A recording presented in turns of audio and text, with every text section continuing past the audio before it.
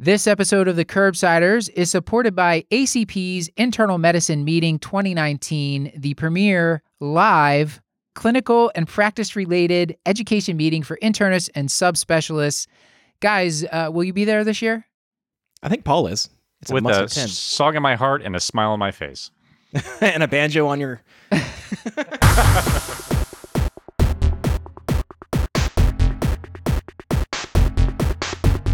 Curbsiders podcast is for entertainment, education, and information purposes only, and the topics discussed should not be used solely to diagnose, treat, cure, or prevent any diseases or conditions. Furthermore, the views and statements expressed on this podcast are solely those of the host and should not be interpreted to reflect official policy or position of any entity, aside from possibly Cash Like More Hospital and affiliate outreach programs, if indeed there are any. In fact, there are none. Pretty much, we aren't responsible if you screw up. You should always do your own homework and let us know when we're wrong.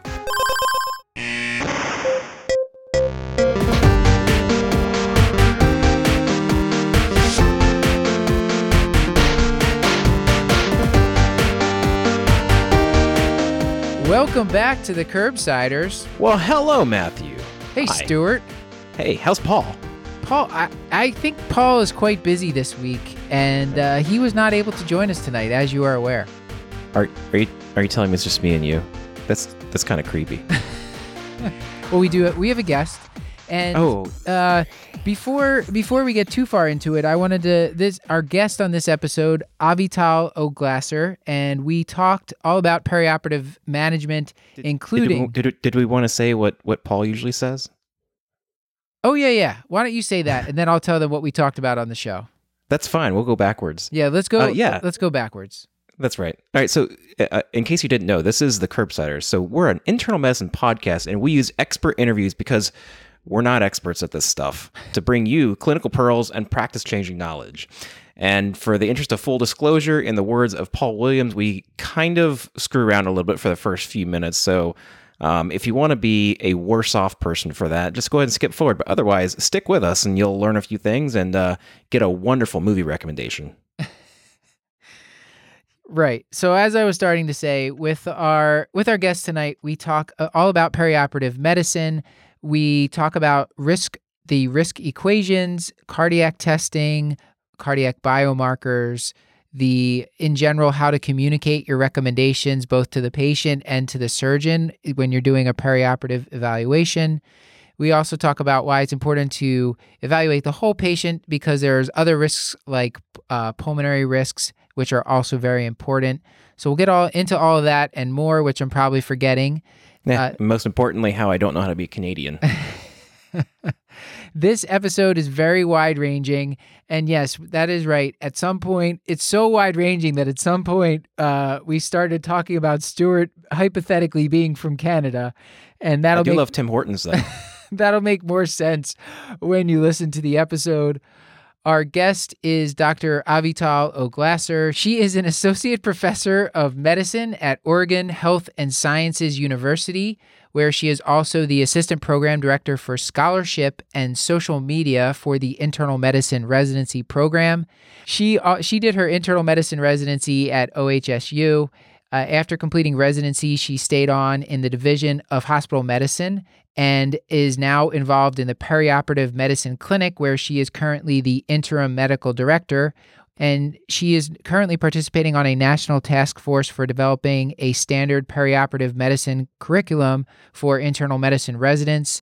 She is very involved in the American College of Physicians, both in the Oregon ACP chapter and in the National Council of Early Career Physicians for the ACP. And finally, she is very active on Med Twitter, and you can follow her at AO Glasser. That's great. I think we're in the clear. Is that a reference to clearance? Yeah, that's probably the weakest pun ever. Avi, thank you so much for joining us. We've been preparing this one for a long time, and I'm glad that we're finally recording it. And I wanted you to start off by just telling the audience, give them a one-liner and tell them something about yourself outside of medicine. Well, I'm really glad to be here. I'm really appreciative for the invitation. To tell you a little bit about myself, I am a 37-year-old loud and proud internist, a Jersey Shore transplant to the Pacific Northwest, who married my college sweetheart, lawyer of a husband, mom to two incredible keep us on our toes little boys. and I enjoy knitting and delving into genealogy research in my spare time. Secretly, I really think I would like knitting. It's the non-surgeon in me doing something with my hands. Yeah, I feel like I would be really good at it because it just like the intense focus that or even I guess you don't need to focus, but I feel like it would be like coloring or like playing with Legos, just some sort of like. What crochet? You want to do crochet instead? I don't know. Isn't that the same? I don't differentiate between knitting and crochet. I feel like is that the same thing? Different. Is it? They're different. Whenever someone's crochets something for me, it falls apart. That's all I know. So you wouldn't recommend? One crochet hook, 2 knitting needles is usually the big difference. All right. And genealogy, we do have a genetic episode coming up, so maybe you'll find that interesting. That'll be in the new year. Is there any book that you think that every physician should read? So I actually have 2 back-to-back book recommendations, and I had read them back-to-back this past spring. And they are not immediately medically related, but I think they're going to apply to your audience. They're both big light bulb moments for me. I was sort of having my own down moments a couple months ago. The first one is Wild by Cheryl Strayed. And I usually don't like memoirs because I find that they come across really whiny. But this one was so well written in terms of how she processed and really recovered from major life traumas by tackling the pain head on and really embracing it rather than fighting it. And the one that right after that was called What Alice Forgot, which is by Leanne Moriarty, who's the author of Big Little Lies. And without spoiling it, it's about a woman who develops pure amnesia and literally loses 10 years of her life. And it's suddenly herself from a decade ago. And she's looking at this new life, going, how did I get here? Why am I so jaded? Why are these relationships all strained? Why am I taking all this for granted? And at a time when, admittedly, I was burnt out, it was a real eye-opener in terms of sort of saying, you know what? It doesn't have to be like this. I don't have to just take this state for granted. And how can I get back to that sort of fresh and in love and passionate about my career and my relationships and just kind of reset? So need to read back to back. Okay. Stuart, did you want to give any book recommendations? Who, me? Book recommendation or a movie recommendation? Okay. I know you had something for us tonight. That's right. I actually have a movie, and this one is actually based off of a few things that I have come across over the past couple of weeks in my job, having to do some pretty stupid things. So my movie recommendation is actually Idiocracy. It's a wonderful, wonderful dystopian movie that unfortunately I think is maybe slightly prophetic, especially when you watch some of the elections in, dare I say, it's Brazil that has some of the weirdest and wildest elections. And unfortunately, I think some of our elections are going that direction as well. But if you've never seen Idiocracy, there are some wonderful quotes about what the physician thinks the diagnosis is. I can't really read them on air. Needless to say, you should watch it if you have not seen it yet. Yeah. And I think it deals with your interest in genealogy too, right? Like that's a big part of it. Without spoiling it, it does. My husband and I love that film. There was actually an in-depth conversation about it at Thanksgiving this past year. Wonderful. It's a small world, I guess. Yeah. Okay. What goes around comes around. That was Idiocracy was a great follow-up to Avi's very serious recommendations and Stuart recommending Idiocracy. Okay, that's a Mike Judge film, I believe. Before we move on to our case, I wanted to ask you, is there any great advice you've got in your career that you wanted to share with our audience? Sure. I'm going to summarize this and then I'll backtrack a bit to learn how to say I don't know. And really, this started for me with my college dorm motto. Back in the day, our house system actually had its own motto, and it was Latin deformis sed utilis, which means deformed but useful. And at the time, it had its own quirky pseudo-intellectual connotations. There was a thing with armadillos that I won't get into at the moment. But as I progressed through med school, and actually I took the Healer's Art course as a third year, I really kind of cycled back to this and embraced the deeper meaning of it, that we are imperfect, but that being able to embrace our own imperfections, both in terms of saying, I don't know, like my knowledge basis is imperfect as a medical student, but my own sort of human experience is imperfect. I'm not an automaton, but I can learn from it and I can connect with my patients. I can connect with my colleagues through that. So that really kind of became a very important focal point that I don't know, and I can move forward from there. And just feeling comfortable being honest with yourself and others in that regard. I think some of the best leadership advice that I've read about basically said to surround yourself with people that are smarter than you. And I think at the core of that is that you don't know everything, and it's good to admit that and get help when you need it. And I think in medicine it's very dangerous when you don't admit what you don't know. Exactly. Those are the people that I worry most about. So great advice. There's been a lot of talk in the medical field about growth mindset. Especially, I've seen more of that in the last couple of years. My sister is an elementary school teacher who has a background in special education. So I heard about this from her before I heard it in the med ed community. And that very forward momentum, there's something called the power of yet. I don't know yet. I can't do this yet. It's really, really healthy attitude. And before we get to the main learning event tonight, we do have a sponsor, and it is the ACP's annual internal medicine meeting 2019, which is taking place in Philadelphia at the beautiful Pennsylvania Convention Center. Paul and Stuart, I believe you guys will be there? Yeah, that's right, Matt. We will certainly be there, and we are super excited to be sponsored by ACP. It's Internal Medicine Meeting 2019. So, Matt, I know this is an exceptional educational experience that is led by world-class faculty, but I guess I had some specific questions. So, what kind of educational activities might be available to me at this Internal Medicine Meeting 2019? That's a great question, Paul. You are going to be able to attend over 170 scientific and practice-related sessions, and you will be able to get hands-on learning because there are interactive workshops there. Oh, spectacular. And Stuart, it seems like you're familiar with this event. I'm wondering, are there any social events that perhaps I should be aware of? Yeah, there's going to be a ton of social events, special events, receptions, and networking events. You got to check in when you check in at the ACP's check-in desk.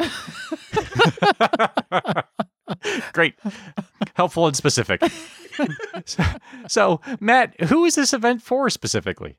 Well, Paul, I'm glad you asked. This event is pretty much for anybody, whether you're a primary care internist, hospitalist, office-based internist, or a subspecialist. You're going to come away with a lot of practical knowledge that you can use. This is stuff from the cutting edge, so you're going to be up to date if you're coming to this meeting. I don't know about you guys, but I really loved it last year, and I hope it's just as good this year. And I'm certain it will be. And as much as I'm excited to learn, I have to wonder selfishly, Stuart, are there going to be CME credits available for this? Absolutely. There's going to be CME credits available. Absolutely. So Paul, you can join thousands of your colleagues in Philadelphia at the Pennsylvania Convention Center. The main meeting is from April 11th to 13th, 2019, and the pre-course is held from April 9th to 10th, 2019, also at the Pennsylvania Convention Center. And we hope to see you all there. Yeah, can't wait to see you. And remember, ACP members get the lowest rates before January 31st. Learn what the ACP meeting has in store for you at annualmeeting.acponline.org or just Google ACP Internal Medicine Meeting 2019. Or Bing. Or Ask Jeeves, or all the old favorites. Yeah. Let's go to our first case here. We'll have a couple cases, and we'll get to some of our questions on social media. I might bring them up if they come up naturally as we're going through the cases. Mm-hmm.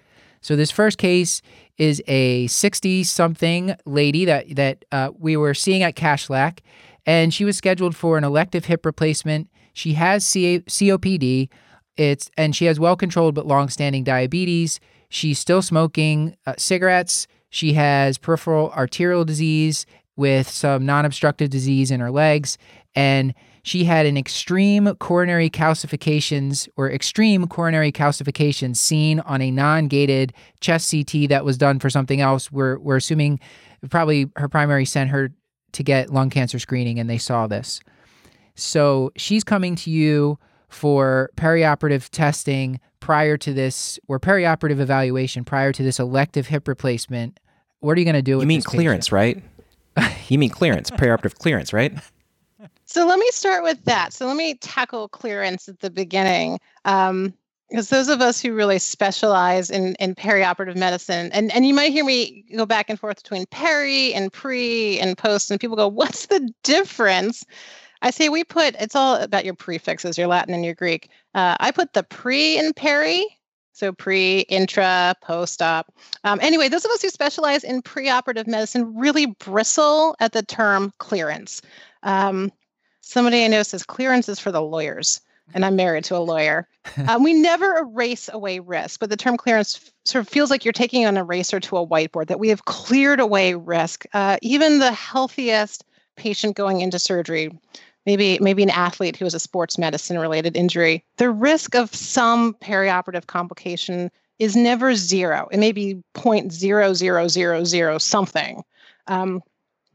But if we can't make the risk zero or provide the false reassurance that the risk is zero, how can we make it as low as possible in an individual patient?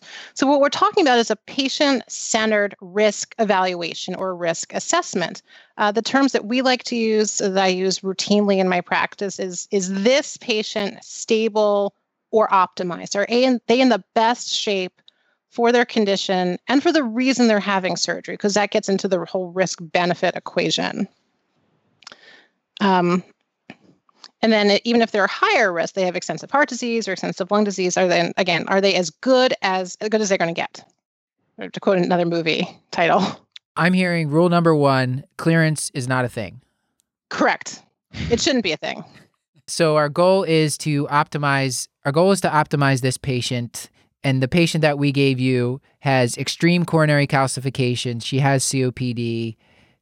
What else do we need to know about this patient before we can optimize her risk before this elective hip surgery? Sure. So I'll share my 2 main mantras, and these are mantras that I use especially when I'm teaching residents and medical students in the pre-op clinic, and then I'll apply them to our patient. The first one I say is that our goal in any pre-op assessment is to quantify and qualify the known comorbid conditions and perform a detailed investigation for the as yet undiagnosed. So just because somebody has coronary artery disease doesn't mean that they're not a good surgical candidate. I want to know, did you have your STEMI from your single vessel lesion? You got your stent in, you've been on the appropriate course of dual antiplatelet, you're on your statin, you've quit smoking, you've lost weight, you're exercising, you've done all the appropriate lifestyle modifications, and you're exercising daily without symptoms? Or do you have that moderate diffuse disease without targets for revascularization and still smoking and not taking your statin and with an A1C of 8? So 2 patients with coronary disease feels like a very different risk profile. And then to investigate for the as yet undiagnosed, it's not just a static boilerplated, let me import your problem list from the electronic health record. I want to go digging and make sure that we haven't missed anything. And one of my favorite lines from, it was the 2007 American College of Cardiology, American Heart Association guideline, which has since been replaced in 2014, is the preoperative consultation may represent the first careful cardiovascular evaluation for a patient in years, or in some instances, ever. Yeah, I never really thought of it that way. I probably was hoping not to find anything that was going to make the evaluation, mostly because I probably was not comfortable like what I was going to do once I found something. So hopefully you'll help us with that tonight. That's the motivation. And then my other mantra is think of the evaluation, think of the assessment as pertaining to this patient for this surgery with this surgeon at this time, and maybe even at this venue, and certainly then for this surgical indication. So the woman that we're seeing at Cashlack together is a middle-aged woman, middle-aged American, so presumably has risk factors for coronary disease. And as you've shared with us, seems that she really has pretty significant risk factors for coronary disease. And even this, what do you make of this coronary calcification on a non-dedicated CAT scan? And that is certainly something that is unclear in the literature and unclear in the guidelines. But putting your good internist thinking cap on, I'm going to ask this woman pretty extensively sort of what her baseline health is, what her exercise tolerance is, what cardiopulmonary symptoms she might be experiencing. We've all seen patients like this. She's going to say, well, I haven't really been able to do anything for over a year because my hip hurts so bad. So I don't really exercise much. The most I do is just kind of get around the house, maybe go to the store. And so kind of Mets are unknown, or certainly, and should we be evaluating her Mets in that way? Is that, I mean, how do you handle that, or what do you ask her? So my general practice is I actually front load my visit with a investigation of functional capacity. So Mets, metabolic equivalence, right here, right now, is one of the branch points in the ACC-AHA, the American perioperative guidelines. It's different in the Canadian guidelines, and there was a recently published article looking at Mets versus other forms of evaluation. And I think that's on our agenda to talk about. But I actually, for my own practice, I really like to start with functional capacity. I say, what do you do for fun? What do you do for life? Necessity? What do you do for exercise? And it's a really great way to actually start my visit with a glorified social history and connect with the patient over just who they are as a person living their life. I joke that we need to have the Oregon Mets scale. I hear about hunting and fishing and backpacking and camping. And for a lot of my patients, I actually find out that they're doing at least 4 Mets of activity, which is that branch point in the ACC-AHA guideline, at the beginning of my visit. And that they're doing this without concerning cardiopulmonary limitations. So we're good. You're done, right? Well, we cover every organ system when we can. What are you using to estimate Mets? Is there a list or a resource that you're using to kind of like look at, when they tell you what activity they're doing, where you can estimate? So the standard scale, there's a standard scale, and often people use sort of climb 2 flights of stairs or carry a bag of groceries as that 4 Mets. There's a wonderful website I like called whyIexercise.com that lists things by formal exercise, at-home activities, and sports and leisure, and provides like dozens of examples. Heavy household chores, heavy yard work. So like the patient who lives in the wood and hot chops and hauls firewood can tell you a lot of information. Walking on sand is actually more resistance than walking on like a flat, dry surface. So it's really neat to get creative and learn about people. But it sounds like in this woman, she's pretty limited. And rather than just stopping there, I would push and probe a bit further and explore, well, what happened if you pushed yourself, or you were running to the bus, or if Cashlack is like any other hospital I've ever worked at, it's a pretty big campus. Yeah. And maybe people really have to hike from the parking lot to get to your office, and you sort of gain a data point that way. Yeah. So this woman ended up telling us that when she actually does exert herself, she actually gets pretty short of breath, and she doesn't exert herself much, but when she does, she gets short of breath, and sometimes she gets pretty sweaty. Not really getting chest pain though. So what do we do here? PFTs, stress testing. How would you handle that? For me, my perioperative history is a history of the most major perioperative risk factors. So again, like if you have coronary disease, how is it? If you have COPD, like we know she has, what is her sort of COPD specific history? Does she have PFTs on file? What is her perceived chronic symptom burden? Is it stable? Does she have a cough? Is it productive? Does she have any other reason to have known dyspnea? What's her medication package? But it's more than just a static, do you have angina? And I'm already taking that step back and pausing and saying, well, I really want to make sure that this dyspnea, is it truly her COPD, or do I need to look for anginal equivalents and maybe prompt preoperative stress testing in this woman. Mm-hmm. And then again, you're also going to be using your physical. Again, these are core internal medicine or core internist skills, combining your history, combining your physical exam, and pursuing clinical reasoning on behalf of your patient. So the thing that kind of confused me when I was reading through, so let's say the 2016 in the clinic article, they talk about perioperative stress testing and revascularization, and it sounds like revascularization doesn't really improve outcomes.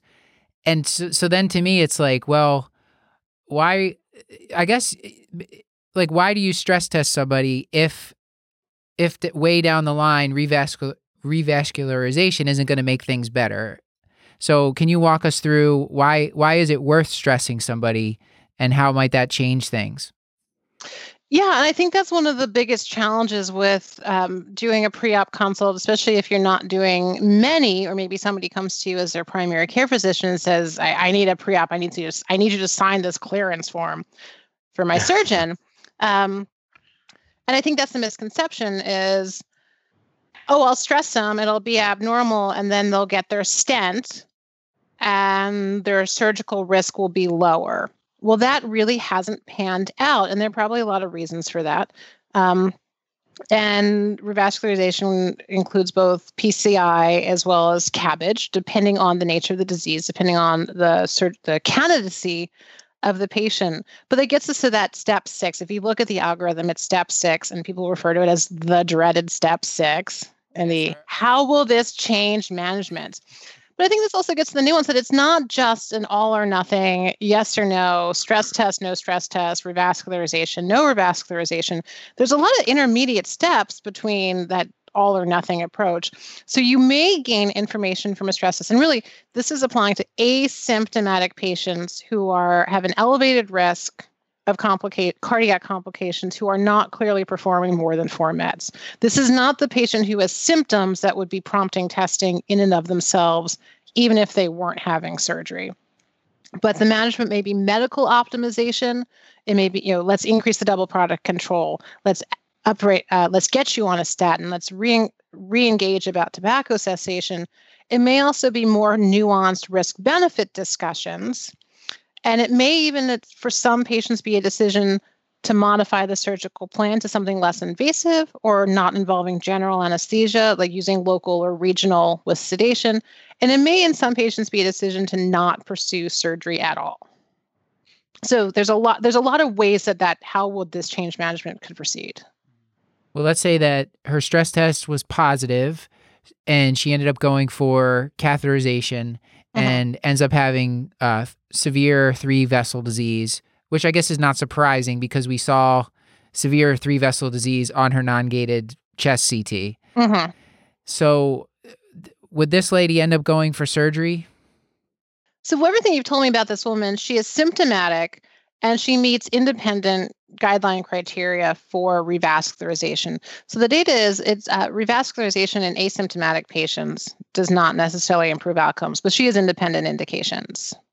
So I would be very nervous about sending this woman for elective orthopedic surgery with symptoms, this risk factor profile, and that angiogram result. So this case, I guess we're going to have to give this woman bad news that her hip cannot be fixed, at least not before her heart is fixed. Mm-hmm.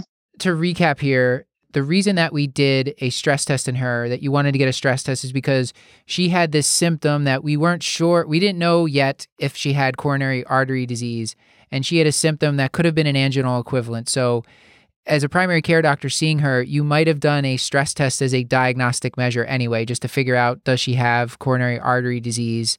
And the benefit of that is, regardless of whatever happens with her vasculature, you can still control her with medications potentially. So you would be using that information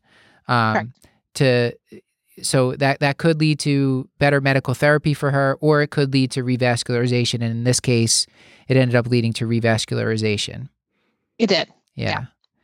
As far as like consulting cardiology for any of these things, like, is there ever times where you're just like, this is too crazy, I'm just going to consult cardiology? Yeah, I feel very comfortable initiating a lot of testing myself. Like if I'm concerned, I can articulate my own concern. You need a stress test. You need an echo. I have sent to cardiology, certainly when testing has been abnormal. I have sent when maybe they have longstanding disease, they're overdue for follow-up. I'm not sure. I don't think that testing is going to update it, but I'd like a board certified cardiology assessment. I have sometimes sent to cardiology when based on risk factors like the patient with like severe Parkinson's disease and incredibly labile blood pressure, like autonomic dysfunction. And I'm like, I don't know what the safe stress testing modality is on this patient. Can you please decide for me? Or when I've had abnormal testing and I'd really like them to help engage in really nuanced risk discussions. So not their stress was abnormal, can you cath them? But they're asymptomatic, pulling from maybe like the Orbita trial or stuff like that. And the other guidelines that revascularization after an abnormal stress may not be the best thing for a patient, but can we medically optimize them? Can we get them established for care because they have an abnormality? They have a low EF, they have wall motion abnormalities. Can you help me with some of these complex decisions? And I've actually seen less angiograms done probably in the last year or so. Maybe there's an old infarct, depressed EF, old infarct, but no inducible ischemia. Avi, now you might not know this about Stuart, but he's actually part Canadian. Is that right, Stuart? Oi. I think it's A? No, it's A. Where'd I get oi from? I don't know. Oi, I think oy vey is Yiddish, right? Well, yeah. So for Stuart, who's clearly he's not really Canadian. This is just an awful segue, and I wish Paul Williams was here to witness that. Hey. But Avi, let's say that this same patient, let's say that she's not symptomatic, but she's only doing 3 mets, so we don't really know like how much exertion she can handle. She's got this awful looking non-gated CT with all these calcifications. So what do you think about the Canadian guidelines, which for a patient like this, I think they would recommend a BNP testing, either NT-proBNP or BNP. Can you tell us what they would recommend for her? Yeah, this is interesting. So when the Canadian guidelines came out in the last couple of years, it really just looks so different than the ACC AHA guidelines. Both have a risk stratification step using the Canadian guidelines specifically say the revised cardiac risk index. The ACC AHA guideline at this point says any validated risk calculator. So it could be the RCRI, it could be the MICA, which a lot of people call the Gupta, but it is also referred to as the MICA or the ACS NESQIP calculator. And if we're following the Canadian guidelines, if the patient is at least 65 years old, has an RCRI score of at least 1, or is less than so 45 to 64 with significant cardiovascular disease, then the step is to order an NT-proBNP or a BNP.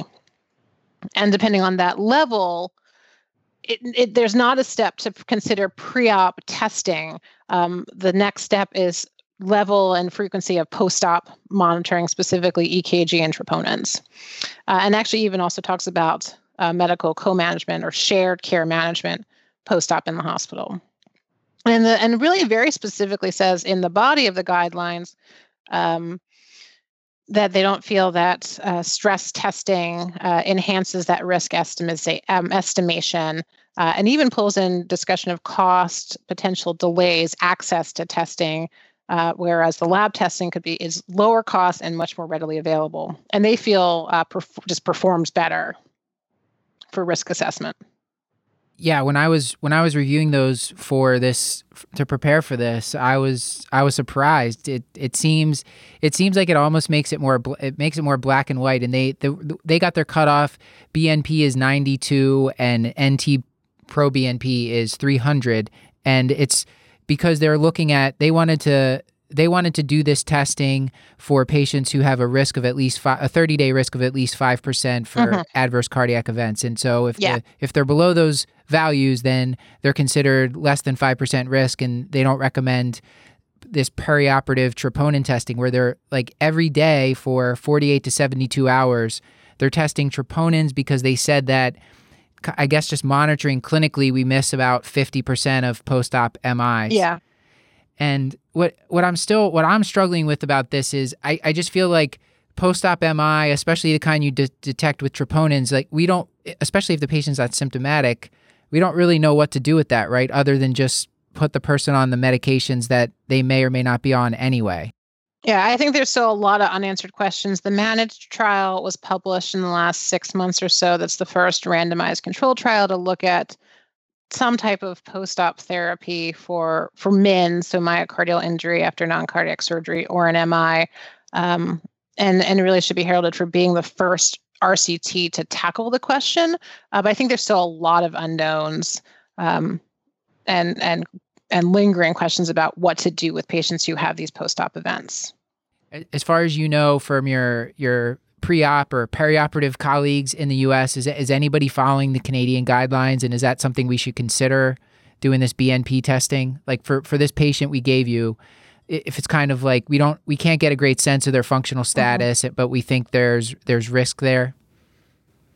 A lot of my colleagues in the U.S. are certainly talking about it. I don't know of anybody who's following the Canadian guidelines in the States right now. I'm very curious. I think there's been so much more data on biomarkers.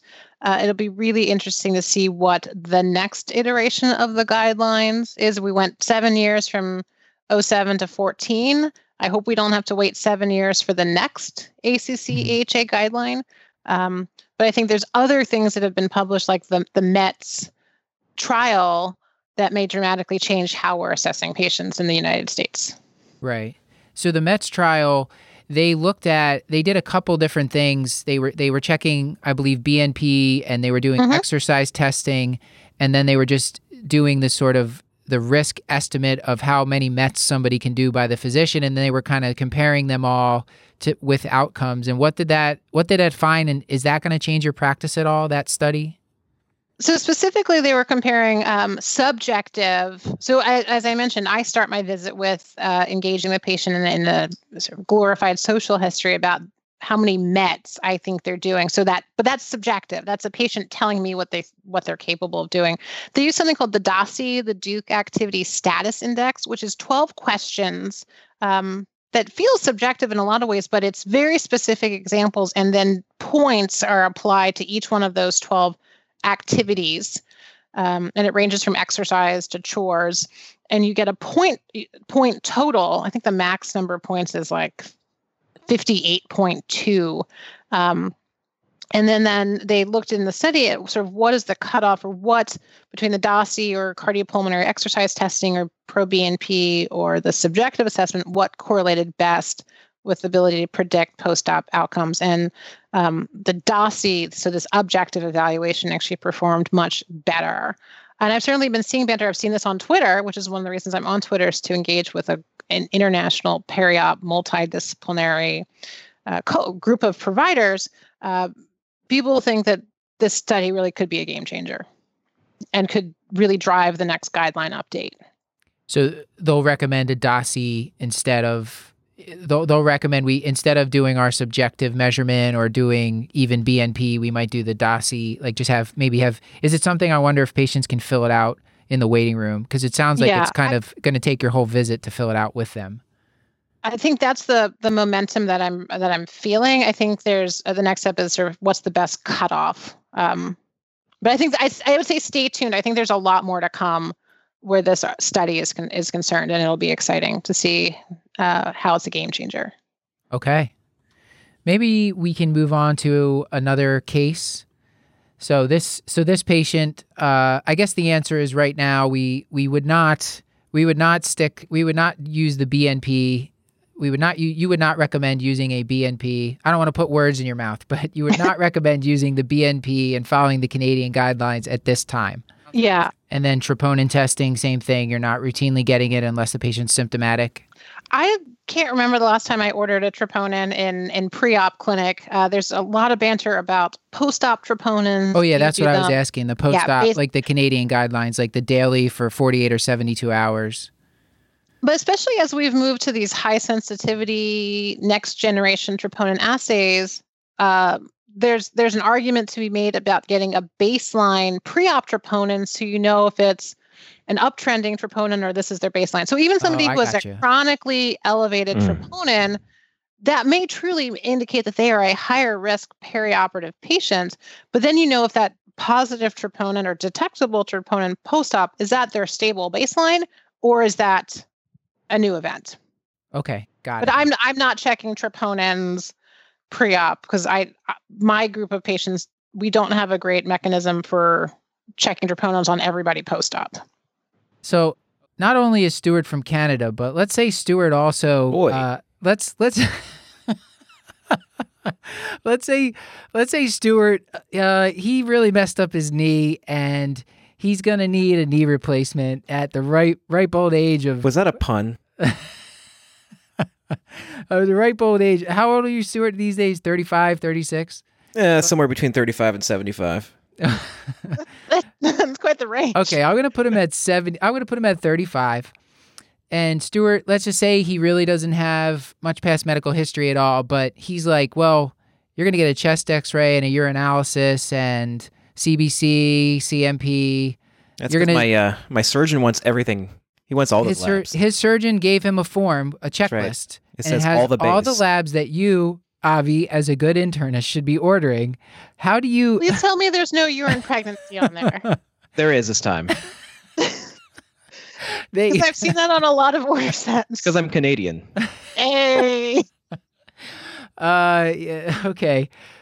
We can cycle back to idiocracy now too. Yeah. So, and the great part of this for the audience is it's November as we're recording this, just barely November as we're recording this, and Stuart has a fantastic mustache still, which hopefully he will be shaving very soon. As I have a glass of amaretto in front of me. Oh, is that what you're drinking? Yes, it is. The amaretto.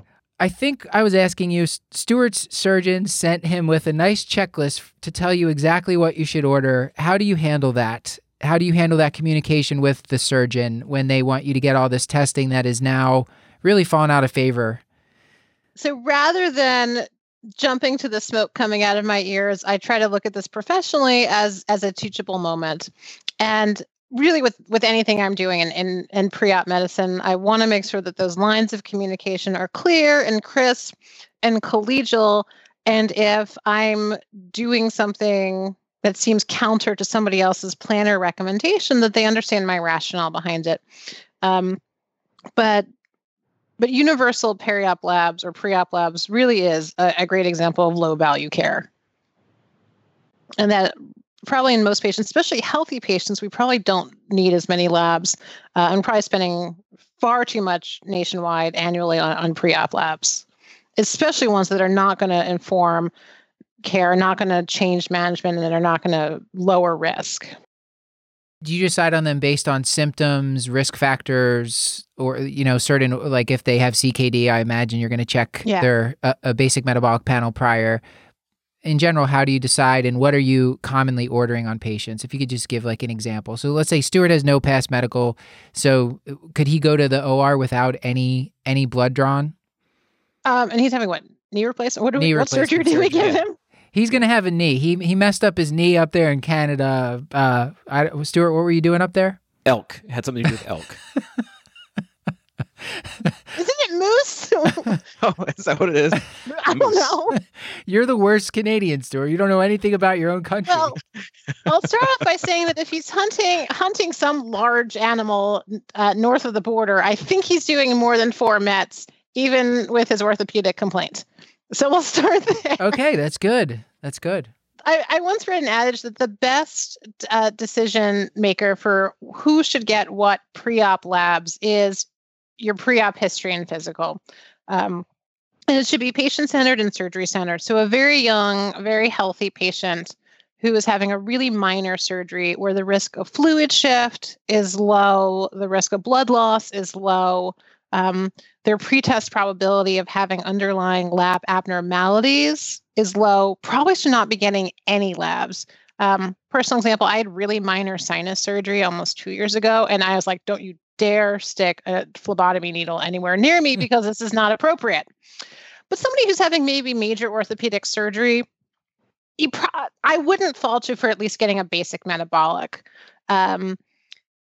The jump to a complete metabolic or liver function test, that would be much harder to justify. We probably know that most liver function tests or a full CMP before surgery is probably low value care. I'll add on the liver function component, so the full CMP, in somebody with known liver disease, either chronic hepatitis or cirrhosis, alcohol use disorder or heavy alcohol intake, because I'm screening for hepatic dysfunction. If they're having hepatobiliary surgery, I don't know, at Cashlack Northwest, we have a renal function panel, which is basically the basic metabolic plus an albumin. And albumin and prealbumin are actually some of the best validated pre-op labs in terms of predicting post-op complications. So if I want that albumin, I don't need to do a full complete metabolic panel. But I do have a low threshold to go from the basic to the renal function panel, especially in older, frailer patients. CBC, I would say, is reasonable if there's expected blood loss or a risk of anemia. And getting back to the basics, somebody who is on medications that may affect renal function. So let's say you're taking a lot of NSAIDs, you're not on narcotics before your surgery. Acetaminophen doesn't really help, but NSAIDs have proven effective for your chronic pain going into the surgery. I would probably check a renal function. If somebody's on ACEs or ARBs, I want to know what the electrolytes are. Coags are one of the lowest value pre-op tests. There really should be almost no reason to do an APTT. I think that and INR, except in select patients, have actually, there's studies that they changed management like an exceedingly low percentage of the time. And interestingly, especially if you look at some of the more advanced clotting cascades, you can have an abnormal PTT, but not be have a bleeding tendency. You could actually be a little prothrombotic, like factor 11 or 12 deficiency. Type and screen is reasonable, depending on the estimated EBL, estimated blood loss that a surgeon might share with you. But again, in a patient-centered manner, if a patient for religious reasons would decline blood products, I'm not going to pay or I'm not going to charge to do a type and screen if they would not receive blood products. And then there's probably a lot of banter about urinalysis. It's probably there's good data to indicate that it's indicated in certain procedures, especially GU procedures. But I would not do a urinalysis in an asymptomatic patient. Again, that gets to your review of systems. I'm screening for UTIs and URIs and skin soft tissue infections. But there's so much conundrums with treating asymptomatic bacteriuria anyway, that this is a low value test. From my reading, chest x-ray, urinalysis, and even stress testing, which we were talking about before, the reason to order those is if you would have ordered them anyway, is what? Correct. Is what? So they're like the primary care test. If somebody was in your clinic and they didn't have surgery scheduled, would you still do it? And chest x-ray has actually been recognized by several of the society choosing wisely statements. I think it's 3 total. American College of Radiology, American College of Surgeons, and the American College of Physicians have recommended against standard pre-op chest x-rays. So I've run into this where I'm seeing a pre-op for someone that's not in my practice, and they show up with this checklist, and basically it says before you can go to surgery, you have to get X, Y, and Z done. And oftentimes it's just what you just said. And I will purposely not order those things and give them a reason why. They'll go give that to their physician, and the surgeon will say, well, no, we have to get this done. And so they will actually send them to the lab by themselves. It's and just, then they'll call you and ask you what to do with the incidental findings that they've discovered. Yeah. Yes. Yeah. Yeah. Thank you for diagnosing that fatty liver. I think that's the value of also having really good, and stuff. If you're maybe in primary care and your primary care patient comes to you, and from any number of surgeons in the community, it's going to be tough to have relationships with everyone. That's why I like that I'm seeing surgeons for patients at my institution, and I've been able to develop a lot of relationships over the years. So what you're saying is that I'm kind of stuck. Thanks. I'm sad. Keep up the communication. I don't want to say keep fighting the good fight, because I don't want to make it sound antagonistic, but continuing to provide that teachable moment that I'm not doing this test because the pretest probability of an abnormality is low, and it's not going to inform your perioperative care. Right. I think we should move to another one of these cases here, and I'm realizing we haven't talked about the risk calculators specifically yet. We kind of did. We talked a little bit. We talked a little. Yeah, she said it doesn't matter. Use anyone. It doesn't matter. Use any of them. Kind of. I don't know. I think you're putting words in my mouth. Mr. Bean is an 85-year-old male Mr. Bean's he's not 85 yet. He can't be. Mr. Bean is an 85-year-old male with his uncle with severe cervical stenosis and cervical myelopathy. He's starting to have falls. He's got you're just worried that this guy's disease is going to be bad, and this needs to be fixed at some point, or he might actually have breathing problems because this is the area of the cord where this is involving. He's got moderate COPD. He has CAD. He's actively smoking at this time. He's got cardiomyopathy. He's had MIs, but they've been at least 10 years ago, and was not able to have a PCI. His EF is preserved. He's got CKD 3 to 4. His creatinine's around 1.8, and he has mild cognitive impairment. So he wants to undergo this cervical procedure of some sort. And how are you going to approach this? Maybe if you could comment briefly on like which risk calculator we should use. So this is certainly a typical patient that I might be asked to see, someone where it's not just one specific comorbid condition, and can I clear them or not. This is a guy who sounds pretty medically complex, and I would back up and talk to their surgeon and try to clarify what the expectations of this surgery are. Why is this patient, who, gosh darn it, on paper really sounds pretty complex and pretty high risk, what is that risk-benefit discussion? And then how can I analyze the comorbid conditions and maybe try to lower the risk so that this risk-benefit is as optimized as possible? And this is a patient where I would pull out the longer, more variables to enter ACS, American College of Surgeons, NSQIP calculator. And you can type that in to your search browser or the show notes. And you have 21 questions that you have to answer about a patient. And then rather than a bucket of procedures, so the MICA has big bucket categories. There's 20 categories of types of surgery to choose from. The ACS NSQIP lets you actually type in the CPT code. And I like it when I really want to get granular about a specific surgery, or a surgeon says, I have 2 or 3 options. I don't know what's going to be lowest risk for this patient for the surgical pathology. Can you help me decide what to offer this patient?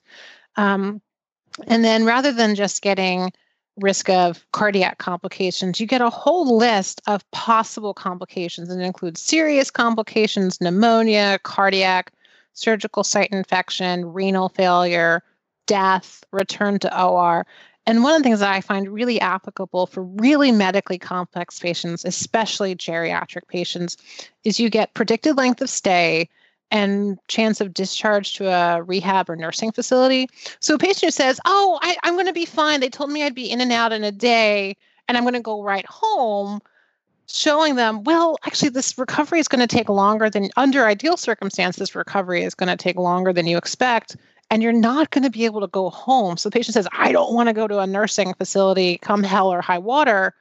Showing them realistically, that's what might your recovery look like under best case scenario, can be a very patient-centered care. I wanted to point out to the audience, I've used this calculator, and I think it's actually quite user-friendly. Knowing the CPT code of the surgery that can be one of the challenging parts, just finding, especially if it's an orthopedic, sometimes there's a million of them. But I've been able to use it, and you either click through it or it's drop down. It doesn't, you hear 21 and it sounds like it's going to take you forever, but it really doesn't. And then what I like about the way that it presents it, it shows this like bar graph that you could show it to patients, or you could copy and put it into the chart so that it shows all these different risks, and the length of the bar very clearly marks like, here's the average risk, and your risk is either above that or below that. So it's pretty nice.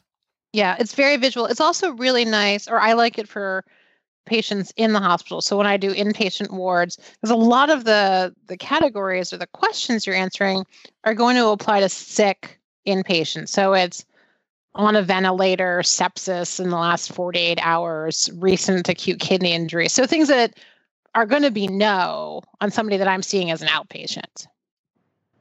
Yeah. Most of the time I'm using this, or when I'm using this, it's as an inpatient. So a lot of those do come into play, which is another reason that I like it. I guess the criticism, and Avi, I'd be interested to hear what you think of this, is that the RCRI has been around for a long time, and it's been externally validated with a lot of other studies that kind of looked at the RCRI and probably did post-op troponins on people.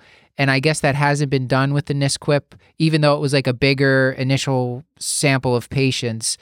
Do you think that makes it less, less valid for us to use? I think there's the RCRI is still strongly in favor because it's been so widely used and externally validated.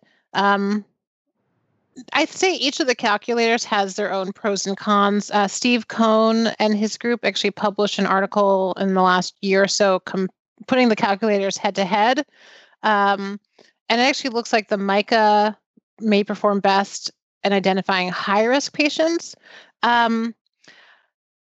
If you put the same patient through the calculators, you will get a different answer for both. I think it's good to have a go-to one that you're very comfortable with, again, knowing the limitations of each one. But again, also sort of knowing what you're going to get out of it. So I may use the ACS NSQIP on a really medically complex patient because I want to see everything else, but I'll look at the cardiac complications, and that's coming in at less than 1%, but I simultaneously put them through the RCRI or the Gupta, and they're coming in way more than 1%. It's going to add to the nuances of my decision making. Mm-hmm. But it also brings up the point that sometimes everyone's so concerned about the cardiac risk, and again, we discourage the use of clearance. But usually when somebody says, can you clear this patient for surgery, they want to know if the patient can go to surgery without a stress test. But there's so many other things that need to get taken into account and evaluated. And sometimes it's, the risk of an MI is the least of your concerns right now. And even the ACC AHA algorithm, which we haven't even had a chance to talk through yet, that's just, should somebody get through a stress test or not? It doesn't talk about echo for heart failure or valvular heart disease. It doesn't talk about pulmonary hypertension. There's a lot of other driving risk factors. There's data that heart failure related complications actually drive more cardiac complications, readmissions than coronary disease does. And there's data that pulmonary complications are more common and more costly than cardiac complications. So for all this, please clear my patient. It's like, doesn't need a stress test, but let me tell you what else is concerning me about this patient.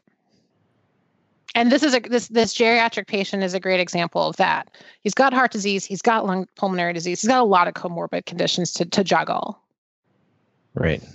When you finally get to the end, so I want to jump to the end just to make sure we get this at some point before I forget. When you get to the end of the perioperative evaluation and you're writing your note for the surgeon, what's an example of what you might write for Mr. Bean, other than how you're a huge fan of all his movies and everything? So other than saying,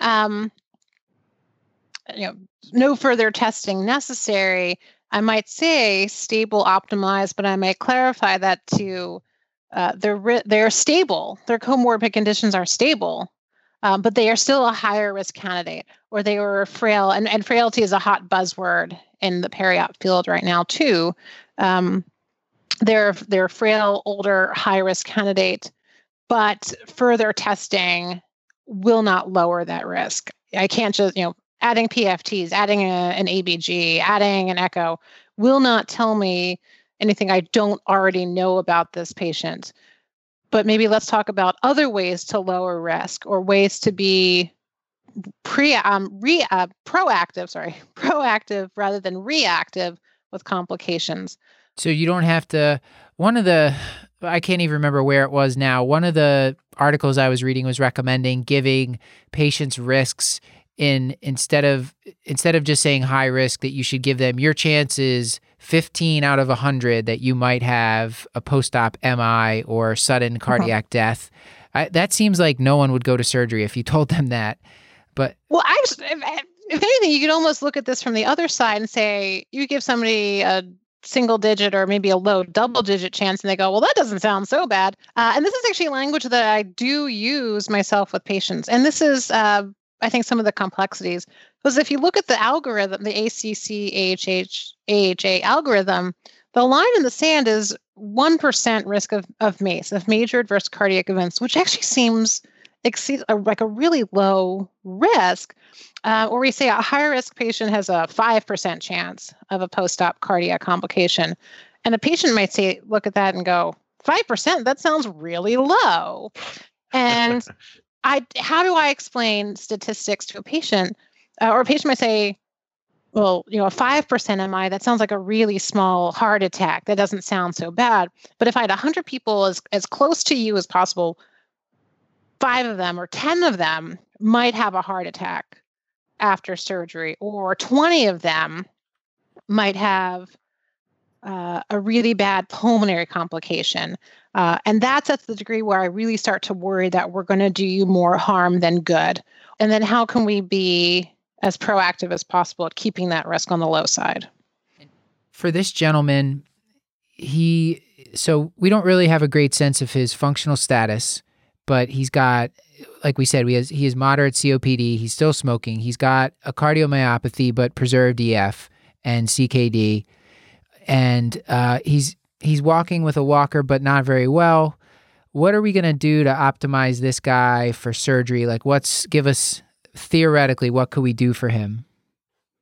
I'd say the biggest thing for him is to look at the tobacco use. And also, it sounds like he's a fragile geriatric patient. And I would actually look at, if there was an opportunity for him to get some home assistance, maybe he's living at home. It sounds like he's really impaired by the cervical myelopathy.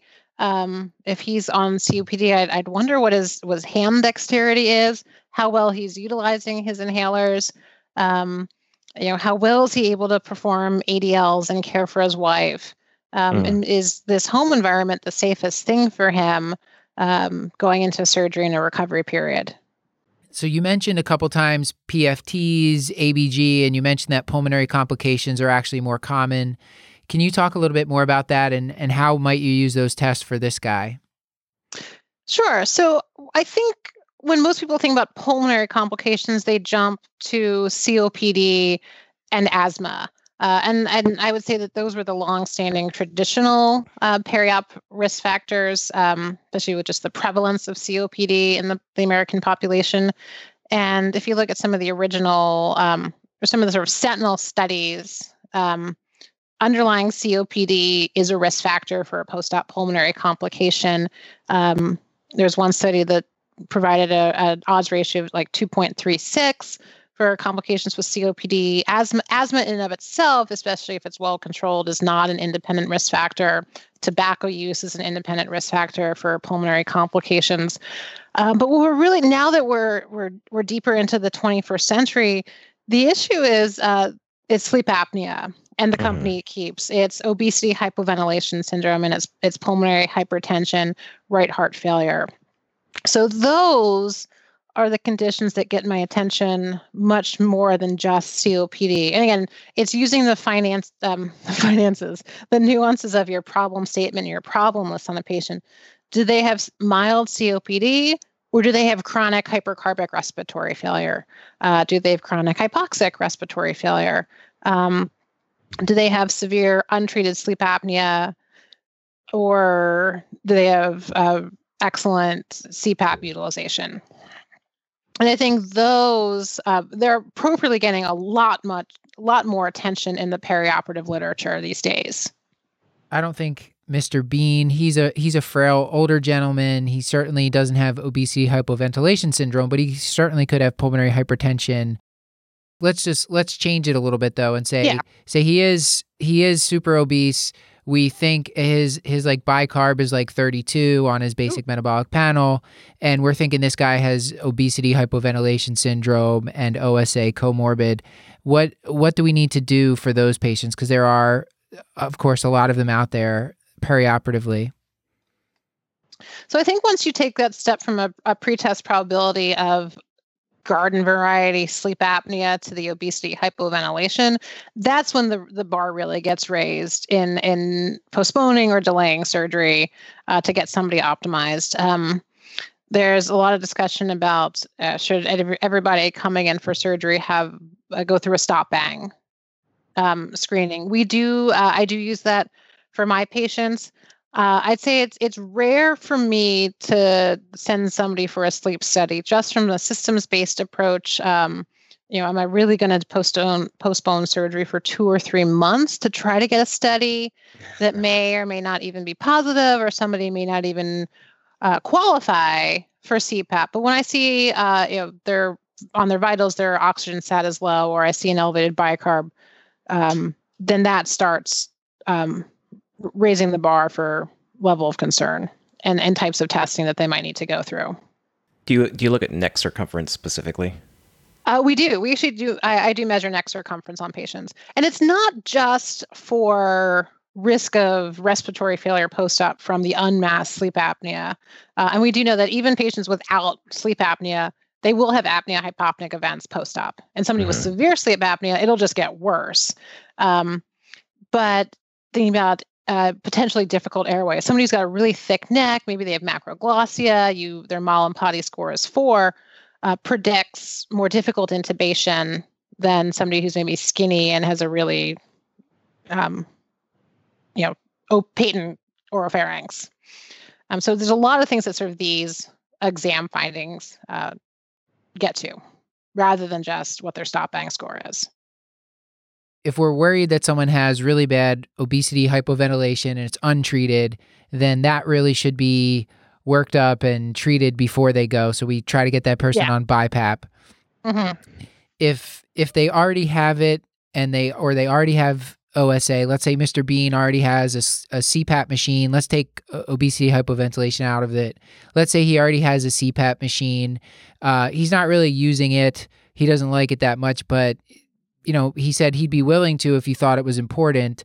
Is it as simple as like, do you need to delay things, or you just tell them, all right, you're going to have to use it like very religiously before and after the surgery, or else you're going to have something bad's going to happen to you from that? How would it change things?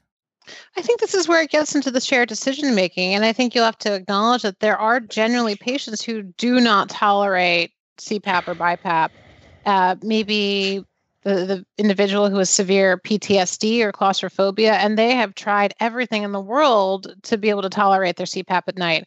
Am I going to demand that they cancel their surgery to try like the 20th intervention to make this tolerable? No, but that's going to get included into my risk benefit. It's going to help me try to empower their surgeon, or maybe the patient and their family when they get home, to mitigate their risk of complications. So, and again, just because somebody has coronary disease or stage 3 CKD doesn't mean they can't have surgery, but I want to help them have a true sense of their risk. And it's not just stating a static risk, it's stating risk to try to then lower it both pre-op and post-op. So somebody who has sleep apnea and cannot tolerate CPAP, maybe you're talking about, again, it's not just, cancel surgery or not. Where can we do the surgery? What venue? Maybe somebody should not be having surgery done at a standalone surgery center. Let's move them to the in-hospital setting. And let's maybe make this a 23-hour OBS rather than a discharge home the same day. Or maybe make this an inpatient surgery rather than a 23-hour OBS or a day surgery. That A lot of patients who are having like upper extremity surgery might have a home pump, so they'll have a block. There's a small risk of maybe phrenic nerve paralysis. So rather than sending that patient home, let's keep you in a monitored setting. This brings up the question of post-op opioid counseling and prescribing. Most patients, like our standard instructions, are you cannot be alone the first night after your surgery. You have to have a family member or a responsible adult stay with you. So counseling and anticipatory guidance to the patient's own care team, even things like sleeping upright in a recliner to minimize the risk of airway collapse, because it's not just the underlying sleep apnea or suspected sleep apnea. There's neuromuscular blockade on board. There may be some sedation lingering. You might be taking narcotics. So I'll tell patients, if when you go home, really try to minimize your dose of a narcotic before bed. Maybe sleep in the recliner rather than flat on your back in bed. Even these little mitigation strategies. I like it. Practical tips. That's we're all about that. So, Avi, I know we're winding down here, but I'm realizing how this can be like a full day course, or multiple days to go through perioperative medicine. But I do want to get through as much as we can. And a lot of people are interested about pain management and opioids because the opioid epidemic. Everyone's worried about creating new people that have opioid use disorder. Do you have any words of wisdom for us there? And I know we're going to do another show on perioperative medication management, but maybe we can at least comment a little bit now. Yeah, I think Paul wants to do perioperative marijuana usage too. Paul loves talking about marijuana. I've gathered that from listening to this show. we don't know why, and frankly, I don't think even he knows why. So perioperative opioid use in a nutshell. I really actually want to commend the royal we of or royal them of my surgical colleagues, because I think that the surgical literature has really stepped up to the plate in the last couple of years, exploring and acknowledging the role of post-op acute pain-related prescribing in the overall opioid epidemic. I think the general sense is that any acute reason for pain control can be the beginning of that slippery slope that leads to chronic dependence or even addiction. There's data that new persistent opioid use is very common after surgery, 6.5%, depending on the study. There's an interesting article out in JGIM just recently on who is prescribing opioids at 6 to 9 to 12 months. Is it surgeons? Is it chronic pain or chronic prescribing that moves into the PCP realm? A lot of surgical specialties that are performing minor procedures where the pain control really is expected to be minimal, and the volume of opioids that they're dispensing, including dental procedures, dermatologic procedures, other low-risk procedures, and not just quantifying how many morphine equivalents they're prescribing, looking at unused pills,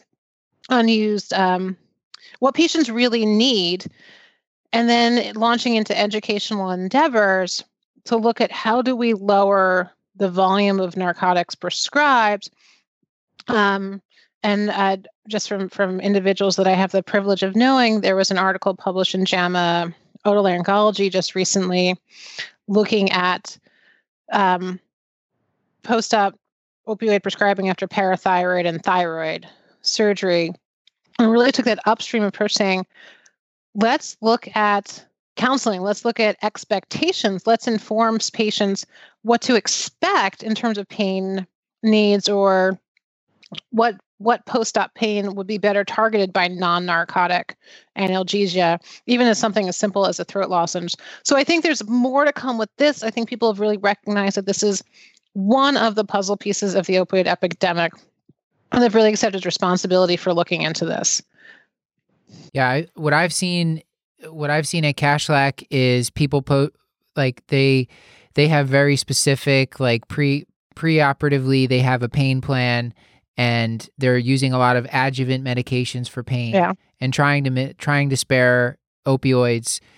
And then my colleagues and I are just writing prescriptions. If we are writing prescriptions, it's for just a very short duration, small number of pills, and really trying not to write any if we don't have to. But to some extent, like these medications, like are necessary for some of these painful procedures.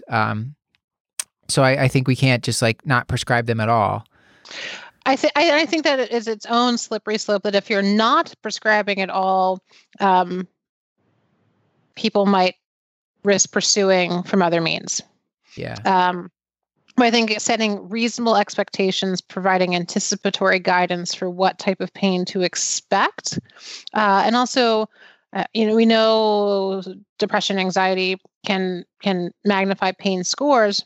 If you're nervous, is this pain I'm supposed to be having? And if you feel reassured that this is healthy healing, it may actually help the whole recovery process. I think we should move on just to make sure that we can get in a couple of these last points here. Okay. And maybe we go back to Stuart's case. Stuart, are you here? Yes, I am. Let's say that when Avi is doing your perioperative exam, you're, for whatever reason, you're in the U.S. I guess she's up near the border. So you're visiting Cashlack Northwest, and she hears a murmur. It's never been worked up before. Uh-oh. Avi, how do you decide if Stuart needs an echo, and in general, like which patients are going to get an echo? Is it something that has been shown to change management or be a high value test? So this is actually one of my favorite areas to discuss. Again, I think there's so much focus on, can you clear my patient for surgery? Does my patient need a stress test?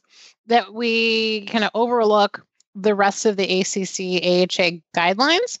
Interestingly, between 2007 and 2014, the indications to pursue echo, I think, actually expanded. It used to be concerned for severe stenotic disease, severe aortic stenosis, severe mitral stenosis, which is pretty rare in this country in the 21st century. Now, based on data for associated risk and knowing that our exam for severe valve disease is not good, as much as we'd like to pride ourselves as internists, that if there's clinical suspicion for moderate or severe stenotic or regurgitant valve disease, to pursue an echo if it's been at least a year. And then there's guidelines for which patients with dyspnea of unknown etiology, so the patient who's dyspneic and maybe does not have a prolonged expiratory phase. And so you're starting to think about heart failure. There's guidelines for who would benefit, for who an echo might change management. And I actually find myself probably ordering more 2D echoes than I do stress echoes, looking for either the undiagnosed heart failure, the undiagnosed valvular disease, or someone who has known valve disease, known heart failure, and is overdue for follow-up. We talked about sort of the concept of how will change management. I don't think they need an echo before surgery. I'll just watch them afterwards. I'll do a daily JVP assessment. I'll watch their eyes and nose like a hawk. An echo is not going to change my management. But again, you're a member of the perioperative team. There are a lot of people caring for this patient. And it may not be so much your post-op management, but it might be the intraoperative management and knowing the specifics of the types of heart failure, especially now that right heart failure, pulmonary hypertension have emerged as a major periop risk factor. That right heart failure is going to be managed very differently intra-op than diastolic heart failure or LV systolic failure. Or aortic stenosis, somebody's got a systolic murmur, but they're not dyspneic. They don't look volume overloaded. But management of an aortic stenotic aortic murmur is going to be different than like a mitral regurgitation murmur. So someone else may really benefit from information to empower their care of the patient, especially in the operating room. The last thing that I wanted to get into with you is when we talked about some testing. We've talked about, this whole episode has really been about talking about risk, identifying it, optimizing it, and how to communicate with the surgeons. How are you going to tell a patient when you find stuff that just makes it that the risk is not acceptable and you're going to have to recommend that the surgeon doesn't perform the surgery? How do you handle that situation? Yeah, and that's a tough one. And that's certainly a situation where I try to come to it and show a patient that I'm coming to it from a place of caring and concern. A lot goes into scheduling a surgery. There's a lot of mixed emotions. Someone can be both excited to get that long-awaited hernia repair, knee replacement, hip replacement, back surgery done. They might be very nervous about it to begin with. They may have something malignancy related or not elective, so life or limb threatening. And all of a sudden I'm coming at them saying, I don't know if you're having surgery next week. I like to see people a week or 2 weeks before surgery. The federal regulatory rules say you need an H&P within 30 days of surgery. Seeing somebody before surgery or 2 days before surgery can make it very difficult to pursue additional testing. But that 1 to 2 week spot, I can get a lot done. Then I also have to make sure that my language is sharing my concern with them. And then all of a sudden I've raised their blood pressure. Oh, we got to talk about a stress test, or we got to talk about an echo. So now in addition to being worried about surgery, they're worried about something else. And everything that comes with surgical planning, maybe they have family that's coming in from out of town to care for them. Their adult child has already filled out the FMLA paperwork to take 3 weeks off. And now I'm saying that calendar, that checkbox on the calendar you've had for 3 months, forget about it. And I try to make this as compassionate and sympathetic as possible. And I say, I'm worried. I'm worried that you're not in the best shape possible for surgery, or I'm worried you have a murmur, or you're telling me that you're having chest pain. And I want to make sure that we look into this so that you come through this surgery with far more good than any potential harm, that you get that new knee and you can use it rather than laying in bed recovering from a heart attack. Or you have this murmur, I don't think it's severe, but I want to empower your anesthesiologist. I want to empower your surgeon to take the best care of you possible. I think we need more information. And if I have a week or 2 weeks to get the testing done, I try to offer that reassurance as we'll know in the next couple of days, and hopefully that surgery date will stay your surgery date. But if it's a short-term cancellation, I say, I'm sorry, but I really don't think proceeding with surgery tomorrow or in 2 days is the safest thing for you. I think we've all had that where you get the patient that comes to you and they're like having surgery tomorrow and there's a lot of unanswered questions and they're asking you to do their perioperative risk evaluation or their clearance. They're definitely asking you for clearance. The patients use that terminology too. So it is a tough conversation. We need to ask you for some take-home points so that we can let you go before your kids break into the room and, So how about a couple favorite take-home points that you wanted to leave the audience with? Sure. I'm going to share that perioperative medicine, as nail-biting and nerve-wracking as it can seem, can be a very rewarding and fulfilling challenge. As an internist, be it primary care, hospitalist, or even a medicine subspecialist. And then even if you don't focus on it or don't see a lot of patients for pre-op evaluations, there are some very essential tenets to be aware of or know what guidelines to go to. For me, it's a fantastic way to practice patient-centered care grounded at the bedside that may involve complex goals of care discussions. And that it's really been a wonderful way to have a robust multidisciplinary practice with lots of relationships with surgeons, anesthesiologists, and an internal medicine community.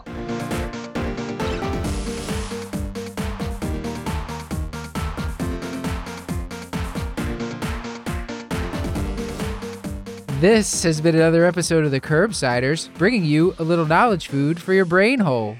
Yummy. Get show notes at thecurbsiders.com/podcast and sign up for our mailing list at thecurbsiders.com/knowledge food to get our show notes in your inbox. That's right. We're committed to providing you with high-value, practice-changing knowledge, and to do that, we need your feedback. So please subscribe, rate, review the show on iTunes, or contact us at thecurbsiders@gmail.com. Special thanks goes to everyone that helped us on this specific episode, but specifically to our social media team, Hannah R. Abrams on Twitter, Beth Garbatelli on Instagram, and Chris the Chew Man Chew on Facebook. Until next time, I'm Stuart Kent Brigham. I've been Dr. Matthew Frank Watto. And I would like to especially thank Dr. Avital Oglasser for putting so much hard work into this episode.